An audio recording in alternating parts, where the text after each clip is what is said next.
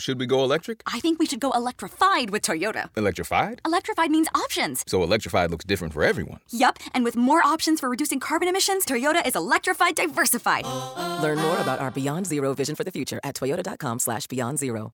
Autumn presents Res Life, written by David Treur. First, a story. So this one time, some res kids messed up my car. It was my first real car. I'd had a 67 Catalina that started about half the time and went off the road the other half because the tires were worn down to nubs. And then I'd had a 79 Thunderbird that everyone called the Thunder Chicken because it had a broken door and one of the 8 cylinders didn't work. This new car was sensible, a 1993 Honda Accord done up in pale blue. It was 1994. I was driving from Bemidji, Minnesota, back to my house on the edge of the Leech Lake Reservation. I dropped out of grad school the year before and come back home. It was the right thing to do. The only thing? I'd moved away when I was 17, and now I was 23, and I felt disconnected, adrift on American seas, invisible in a way only Native people can understand. Anyway, it was a good night. My brother and a buddy and I had gone to the movie theater to see Speed. We were headed home and had turned onto Lake Avenue, and suddenly, pop, pop, pop! My car was under attack. And I just knew it was those Metallica t-shirt and nunchuck kids from nearby throwing rocks at my ride. That's where they hung out, on the south side of town. I slammed on the brakes and said, "Let's get 'em."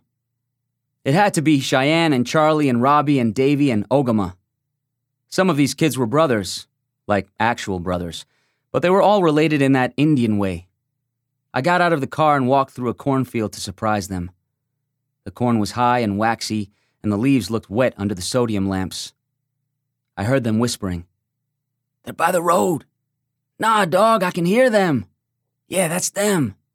And then, "Oh, shit!" I saw them. Bushy hair, baggy jeans, skater punk tees. They turned to run just as I jumped out of the corn. I think they actually screamed. I put my hands on Cheyenne's shirt and lifted him up on his toes. "Is that you, Cheyenne? That you throwing shit at my car?" "I didn't know it was yours," he yelled. "I didn't know it was yours." I shook him a few more times while I said something about the car being new, how they could throw rocks at white people but should leave me and my car alone. Then they took off into the night. And that's the story about how my first real car got fucked up by a bunch of Indian kids. In 2021, I was surprised to see those kids again. Different names, different tribes, stealing a truckload of Flaming Flamers chips in the opening minutes of the FX series Reservation Dogs. The same restless energy, the same quick patter, the same easy style. The setup of the show is simple. 4 kids living on an Oklahoma reservation commit petty crimes to bankroll an escape to California. They're motivated by the death of their friend Daniel, which happened the year before the series opens. Bear, Alora, Cheese, and Willie Jack have been friends all their life, more than friends actually. They are unofficial siblings and cousins, and Daniel was family to them too. His absence drives the first season. Reservation Dogs is an ensemble comedy, full of mischief and warmth, but it's also a powerful portrait of unresolved grief. Reservation Dogs has been a critical hit for FX, earning widespread praise and landing on multiple lists of the best TV of 2021. Its second season premieres in August. The series was co-created by Sterling Harjo and Taika Waititi, the Maori filmmaker from New Zealand known for depicting the lives of indigenous people with wry humor. Waititi had already achieved mass-market success. He won an Academy Award for his film Jojo Rabbit, directed the Marvel movies Thor, Ragnarok, and Thor, Love and Thunder, and is now developing a Star Wars movie. But this is Sterling Harjo's first TV show and his biggest project to date. Reservation Dogs came most directly from his brain. Harjo, 42, grew up in Holdenville, Oklahoma, more or less on the seam between Muskogee and Seminole territory. He belongs to both tribes.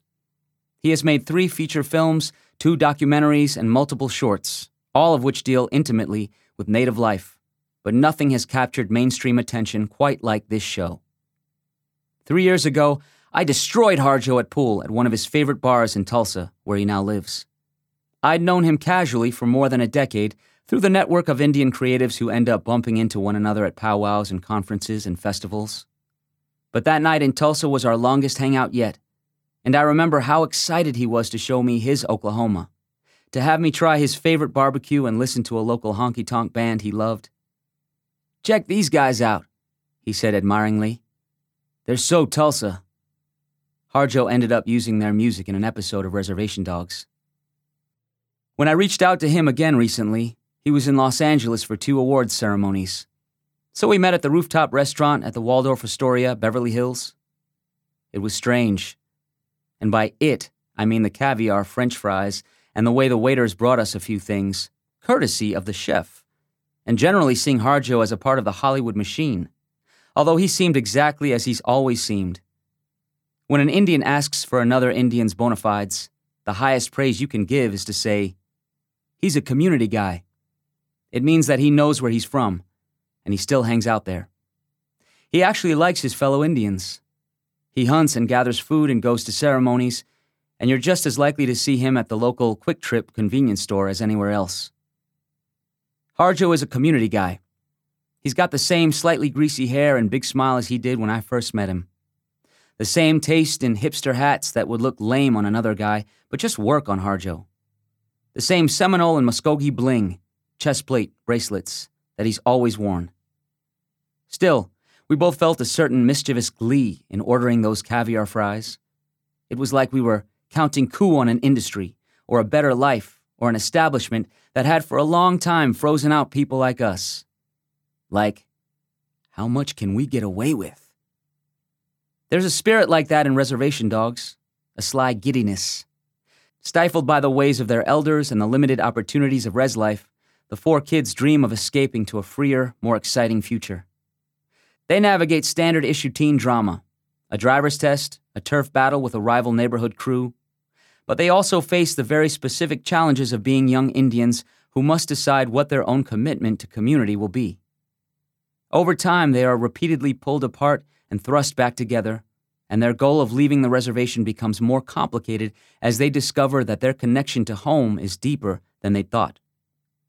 Watching Reservation Dogs, I realized that this was a show like I'd never seen before. A show that was about me and my life, that was somehow made for me. And by me, I mean us. And by us, I mean Indians. Harjo and YTT first met almost 2 decades ago. Harjo described a feeling of immediate kinship between the two. Their fathers were similar, both into Harleys, both into native shit. Harjo and YTT would meet for drinks and wind each other up and tell stories from home. They gelled, Harjo said, in a community way. They'd already been friends for 15 years when YTT told Harjo he had a deal at FX and asked if he had any TV pitches brewing, Harjo recalled. The 2 men traded a few ideas and Harjo wrote up some notes, just the bare bones of a concept for a show. He sent them to YTT, who pitched the idea to FX. The network said that they'd never heard of anything like it. Harjo had a deal for a pilot the next day. "It happened so fast," he said. "I got a call from my agents. They were like, 'What the fuck is Reservation Dogs?'" YTT told me that there was no better person to direct this story than Harjo. "It's so deeply personal to him," he said. I'm sure it's true that FX executives hadn't ever seen anything quite like Harjo's pitch. For decades, on-screen depictions of Indian life largely consisted of a tragic native man reining in his horse on a windswept southwestern plain, or worse, standing on a roadside crying at the sight of litter. On the rare occasions when a native character had a speaking part, he was most likely astride a horse on a butte, yelling, "You'll always be my friend," to some white man he'd served loyally. Or explaining to an interloper in a weird, stilted monotone something like, "You're on tribal land, and your white man laws don't apply here," while wearing an ill-fitting Pendleton vest and a bolo tie. In the 1950s, countless Westerns and Western-themed TV shows evoked hackneyed ideas, images, and myths surrounding Native people. In shows like The Lone Ranger and Gunsmoke, Indians were stoic, comically impassive, sphinx-like. The years passed, but such images persisted. Indians in pop culture have long been there to embody suffering and to do so quietly. This stereotype has stood in for the real, wild contours of Native lives and personalities, altering even our own sense of self and place. When Native Americans have been afforded the opportunity to tell our stories, we have often succumbed to the pressure to perform a kind of cultural show and tell, to lift the buckskin curtain so outsiders can peer in. The problem with many Native projects of the past, Harjo told me, is that they're for white people. Over the years, I've felt tempted to apply something like the Bechdel test to depictions of Native life. To pass the Bechdel test, popularized by the graphic artist Alison Bechdel, a work of art must feature at least two women who talk to each other about something other than a man. My test would require a show to include at least two Native characters who talk to each other about something other than white people, or what it means to be Indian, or what the government has done to us. In the history of stories about Native people, only a handful would pass. This is finally changing, thanks in part to a broader cultural reckoning about the importance of diversity and representation in art. The world seems to have woken up to the fact that there is more than one Native story to be told. We now have multiple series by and about Natives. Rutherford Falls gives us a toothless, feel-good sitcom. Letterkenny offers something close to Parks and Recreation. We even have, or will have, a Marvel superhero show with Echo. But in this time of relative plenty, Reservation Dogs still stands out. The drama and humor of Indian life unfold through the relationships among the kids and, later, between the kids and adults, like the grandmother Cheese adopts at a health clinic, or the uncle the kids claim, and who eventually claims them back. The show is more interested in the daily reality of Native experience than in signposting big themes about what it means to be Indian. We're not always referencing who we are as Native people, Harjo told me. We're just being Native. He was determined to have Reservation Dogs reflect that. I didn't want to explain shit.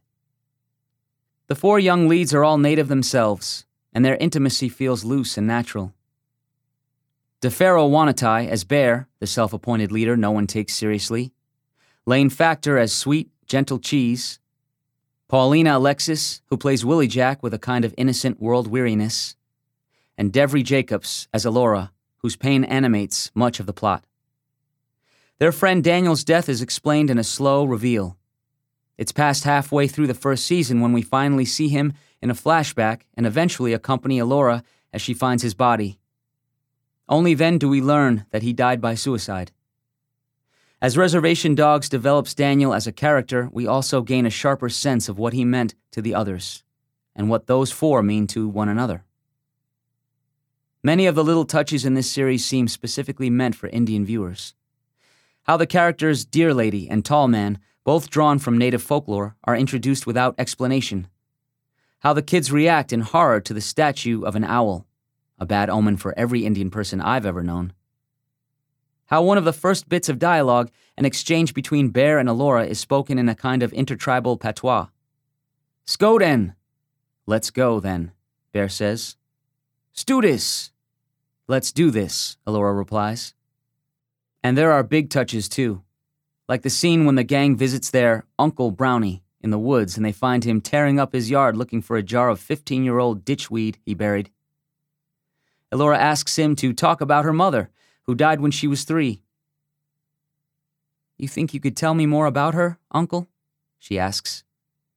I can't, he replies. I can't because I'll cry. It's not because I don't want to. That scene floored me because Brownie, played masterfully by the Cayuga actor Gary Farmer, was so familiar to me. A strange, large Indian man at once unapologetically crazy and tender. I know so many guys like that. Older Native men who might seem tough and stern from across the room, but who will talk openly about their rawest feelings when you get to know them. For all the subtle ways Reservation Dogs speaks to people who know what res life is really like, it does not ward off non-Native viewers. Throughout the first season, for instance, Bear is visited by the spirit of a Lakota warrior named William Knifeman, who reminds the young man of his obligations to his community while at the same time lampooning the trope of the proud Indian warrior. Knife Man died at the Battle of the Little Bighorn when his horse stepped in a gopher hole. That character is so important because I think it's what allows white people into the world, Harjo told me in Beverly Hills. What they're used to is that image. We give them what they want, and then we flip it right after. This helps, Harjo said, to bring white viewers in on the joke with us. Like, if you were to ask 99% of the people on this patio right now or in the world to draw a Native American, they would draw William Knife Man. Alienating non-Native people would be bad for ratings, but it would also have played into another hoary myth, that the Indian world is entirely separate from the world around it, that the disparity between these two worlds is fundamental and absolute. Real Native life is much more porous. Reservation Dogs is packed with winking pop cultural references. The show's title, of course, is a nod to Reservoir Dogs. Harjo, like Quentin Tarantino, has magpie tastes and enjoys paying tribute to the works that shaped his own style. But the allusions are also a way of underlining the point that the res is not sealed off from the rest of America. Elora's name is taken from the fantasy adventure Willow. The two characters played by the native rappers Lil Mike and Funny Bone were inspired by the bike-riding Debo in the Ice Cube classic Friday. When the crew has a confrontation with a rival gang and gets shot with paintball guns, Bear falls to the ground in slow motion, his arms extended in the air. I recognize the prayerful reach of Willem Dafoe's Sergeant Elias when he is killed in Platoon. After Bear is gunned down by enemy paintballs, his spirit temporarily departs his body. Harjo told me that this scene is a straight homage to Rumblefish, the Francis Ford Coppola adaptation of S.E. Hinton's novel. It's no coincidence that these films come from the 1980s and 90s and that most of them aired on cable. A friend of Harjo's dad worked for a cable company and hooked his family up. Hinton's work is a particular touchstone for Harjo. This is surely because she, too, is known for indelible coming-of-age stories. But it's also because of her connection to Oklahoma. A few years ago, as we were driving through Tulsa, Harjo pointed to the small houses near Crutchfield Park. This is one of the settings for the film adaptation of Hinton's novel, The Outsiders. You know, someone asked S.E. Hinton why she didn't move away after her success, Harjo said. She was like, I grew up here, and my friends are here. There's nothing wrong with here. I feel the same way. Harjo has lived in Oklahoma for most of his life. During a brief stint in Austin, he remembers a film producer he knew said to him, Robert Rodriguez and Richard Linklater planted their feet in Austin and didn't leave, and made movies there. You should move back to Oklahoma and do that. And that's what he did. His 3 feature films were set and shot in the state, as was a documentary he made about the 1962 disappearance of his grandfather. Oklahoma is a place of wild mixing and wild invention. As a result of the passage of the Indian Removal Act of 1830, the intention of which was to move all native peoples from east of the Mississippi to what would be known as Indian Territory, resulting in the Trail of Tears, there are more than 300,000 native people in Oklahoma who belong to nearly 40 different tribal nations, which is more Native Americans and more represented tribes than in almost any other state in the Union. Back in Tulsa, on the day we played pool, Harjo and I had also gone on a barbecue quest and wound up at some busy place on the north side. While we waited for our food, Harjo looked around at the motley crowd, a combination of teens and families and guys on their lunch break from work. At least half of the folks in here are probably native, he said, but you wouldn't really know it. The radical tribal diversity of Oklahoma is reflected throughout Reservation Dogs. Some background characters look native, and some look white or black, even in scenes where everyone is native. The show also has a recurring character, White Steve, a member of the rival gang whose background is never explained. Do they call him White Steve because he is white, or because he's light-skinned? And doesn't need to be. Harjo said that it just felt right to represent the mix that is Oklahoma. People always seem to expect something else, something that looks entirely Indian. But a show like that, Harjo told me, is not going to be real. Harjo's interest in capturing Oklahoma went beyond casting. During the production design process, he made everyone watch Friday, which is set in South Central Los Angeles, a place outsiders might view as the ghetto and dangerous. I was like, look at the color palettes they use. It's pastel, things are bright, he said. And yeah, there are going to be some houses that are trash, but the whole neighborhood isn't. Harjo wanted the crew to see how Friday treats its people like humans, and how even the way the scenes are shot and decorated shapes how we see the characters. In Reservation Dogs, some of the houses are dilapidated, and others are curated with flowers and stuff. Some are painted in pastels. Each is different. Most TV shows are written by committee. A group of people gathers in a room and creates the series together under the guiding sensibility of a showrunner or an executive producer.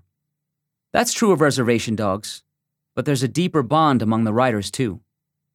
All of them are native, have spent decades living on reservations or in urban neighborhoods with other Indians, and are steeped in native life.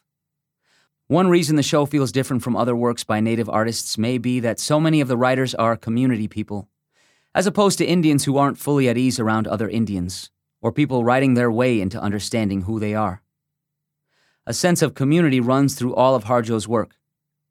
Whatever inner conflict his protagonists might feel about the res or their heritage, all of his stories end in a final homecoming, or in a kind of communal embrace as his characters are reabsorbed into the places they came from. I wondered if Harjo ever worried that such endings could start to feel too easy, like a simplification of the intractable challenges many Indians face in charting life outside the reservation. But he doesn't see it that way. It makes narrative sense, he told me, that so many native stories would end like this. Community, to Indigenous Americans, is everything. For people who have long been disenfranchised, driven from their homes, community is what's at stake. The Reservation Dogs writers' room is profoundly intertribal. The writers are Dakota, Ojibwe, Ponca, Muskogee Creek, Seminole, Kumeyaay, Navajo, Paiute. And it's partly for this reason that the show so effectively captures a shared, modern Indian experience, one characterized by poverty, trauma, crime, substandard housing, disenfranchisement, and high suicide rates, but also hope, success, and joyful connection. The first season was written by Harjo, Tommy Pico, Migazi Pensano, Tasba Chavez, Sidney Freeland, and Bobby Wilson, most of whom were new to writing for TV. Many of the writers, Harjo included, are members of the 1491s, a group of native comedians, filmmakers, and actors who make comic shorts for YouTube. In my favorite, I'm an Indian Too, the comedian Ryan Redcorn dances around the Santa Fe Indian market wearing a fake headdress and a dish towel breechcloth, playfully mocking the way non-natives often try to love us by pretending to be us. I recently caught up with Pico and Pensano at the Thunderbird Bar on Wilshire Boulevard in Los Angeles. Interviewing native TV writers at an Old West-themed bar in Hollywood felt like it made sense. Pico grew up on the Vejas Reservation in San Diego County and is part of the Kumeyaay Nation. His father was the tribal chairman. He didn't leave the res until he moved to Brooklyn at age 18. Pico has had success as a writer, publishing several poetry books and getting featured in a New Yorker profile. But when COVID hit, he was struggling financially. Then he got a call from Harjo. The two had met in 2019 at the Oregon Shakespeare Festival, but didn't know each other well. I thought it was a butt dial, Pico said. It was 2 minutes. He was like, hey, we're putting this room together, Reservation Dogs. We start next week. Pico remembers replying, do you want to fuck around and make all my dreams come true? This was my first time meeting Pico, but Pensano I knew. I grew up with him around Bemidji. His stepfather and mother had a sweat lodge next to ours. I'd be watching TV with my mom, and there'd be a knock on the door, and Pensano would be standing there holding 2 5-gallon buckets and asking if he could borrow some water. He is Ponca through his father and Red Lake Ojibwe through his mother. He was into Taekwondo and trained in the sport alongside my younger brother and sister. After we ordered our food, Pensano turned to me. Was that your car that we hit with the rocks? I was dumbfounded. Wait, you were there? He explained that when he was young, he and his buddies used to throw snowballs and rocks at cars and only got caught twice. Once was the time they came after my blue Honda. I'd had no idea that Pensano was one of those kids. I told him I remember picking up Cheyenne and shaking him. We were quiet for a minute. He was my version of Daniel, Pensano said. Cheyenne and Pensano had been best friends growing up. He went wild for a while, Pensano told me. He joined the military, went AWOL. He was discharged, and then came back home and had a kid. He was like, I better get my shit together, Pensano said. Cheyenne called Pensano up one summer and told him things were going well. He'd gotten a job on a construction crew and was doing demolition at an old lumber mill. That was our hangout when we were kids, Pensano said. 3 weeks later, Cheyenne was dead. He died in the weirdest, stupidest way, Pensano told me. He was working on the roof and he slipped and fell. It was only 15 feet, but he landed on his head. So many Native people have a Daniel, someone we grew up with, who lived hard and died too young. Pico had one too. His was a friend and neighbor, he told me. They'd go down to a nearby creek together and play on the rocks. As they got older, they'd smoke cigarettes in their yards. His brother died in a car crash, and he kind of fell off a little bit, Pico said. Later, he was going to the market to get beer because he wanted to get there before it closed, and he hit a telephone pole. A lot of us die long before we should, and a lot of us die messy. A lot of us also become smaller, broken somehow by that loss. Part of the kids' journey in Reservation Dogs, Pensano told me, is to not become the stunted versions of themselves that the adults are. The kids are learning their way through grief, trying to figure out how to deal with it in the healthiest way they can. Hopefully, he said. It's all iterative. My grandparents were way less equipped to deal with the shit I dealt with. My mom and dad had better tools, but still not the ones I had. And hopefully the next generation will be even better. Harjo himself had more than one Daniel. Each was a death that stunned him, he said, no matter how the person had seemed to struggle or self-sabotage in life. And in each case, others were left to pick up the pieces, to try to make sense of the suddenness and the waste. In the Reservation Dogs pilot, the 4 kids hold a private memorial ceremony for Daniel. They smudge, burning plants to cleanse themselves. Before they shot that scene, Harjo told me, he took the kids aside. I was like, look, we all dealt with this, he said. They sat around and told one another about the real people they'd lost. He played a video clip of a boy singing. Someone he used to know who died by suicide when they were young. Everyone was emotional. Everyone was crying, Harjo said. And then, before the scene where Alora finds Daniel's body, Harjo shut down production and brought his cast and crew together into a big circle. They smudged, and an elder led them in some prayers. They talked about why telling stories like this felt important, and why they were making the series at all. But Harjo wanted to remind his people of something else, too. Don't take any of this shit with you, he said to them. Leave it here. One more story. My Uncle Davy was the toughest man I knew, but also in many ways the gentlest. He had served with the 82nd Airborne, but returned to the res after he got out of the Army. He was a small, muscular man who always wore a folded bandana headband and often a denim jacket with no shirt underneath.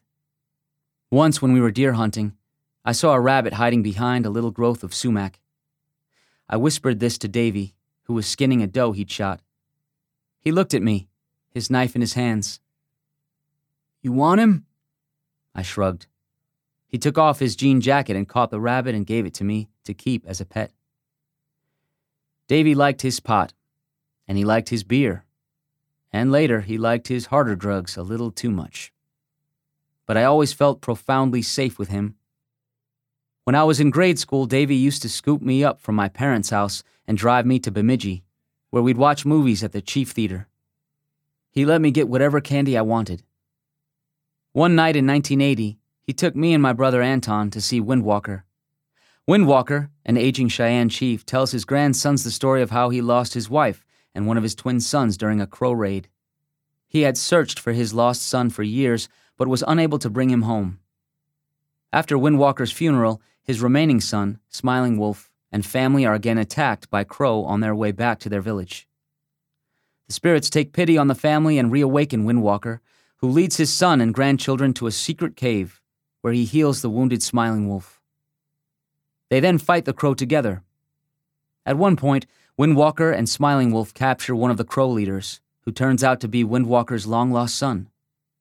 The movie was terrible, but we were rapt. Davy put his arms over the backs of our seats. When the children lure a mounted Crow raider onto the ice and, as planned by Windwalker, the raider falls through and drowns, he murmured, "Oh, fuck! That's exactly what I would do." I didn't doubt him one bit. There we were, two Indian boys with their Indian uncle between them watching Indians win in the Chief Theater in the downtown of that dismal border town of my youth, on the edge of the Leech Lake Reservation. 30 years later, Davy became my Daniel. Of course, I didn't know that back in 1980. I didn't know there would be many hard things besides. A rack of losses, immeasurable heartbreak, pain too evergreen to touch or talk about, struggle after struggle after struggle. I also didn't know that there would be, for all of us, improbably, a larger measure of joy and laughter and community than is anyone's right. I didn't know that while watching the scene in Terminator 2 when Schwarzenegger immolates himself in a pool of molten metal to protect John Connor. My 11-year-old daughter would glance over at me and ask, incredulous, "Are you actually crying right now?" And that, with tears streaming down my cheeks, I'd try and fail to say, "You don't know what it's like to be a father and to be ready to sacrifice everything for your kids." I didn't know that I'd have the chance to watch Reservation Dogs with the same daughter and her brothers, and that they'd be able to see themselves on screen along with their uncles and even their father. I didn't know any of that, sitting in the Chief Theater. What I did know was that there, in the dark, with my brother and my uncle, as we watched the Cheyenne kids run across the ice, I would never die. None of us would die. We would live forever. If you enjoyed this production, find the best long-form articles read aloud in the Autumn app, available now for iPhone and Android.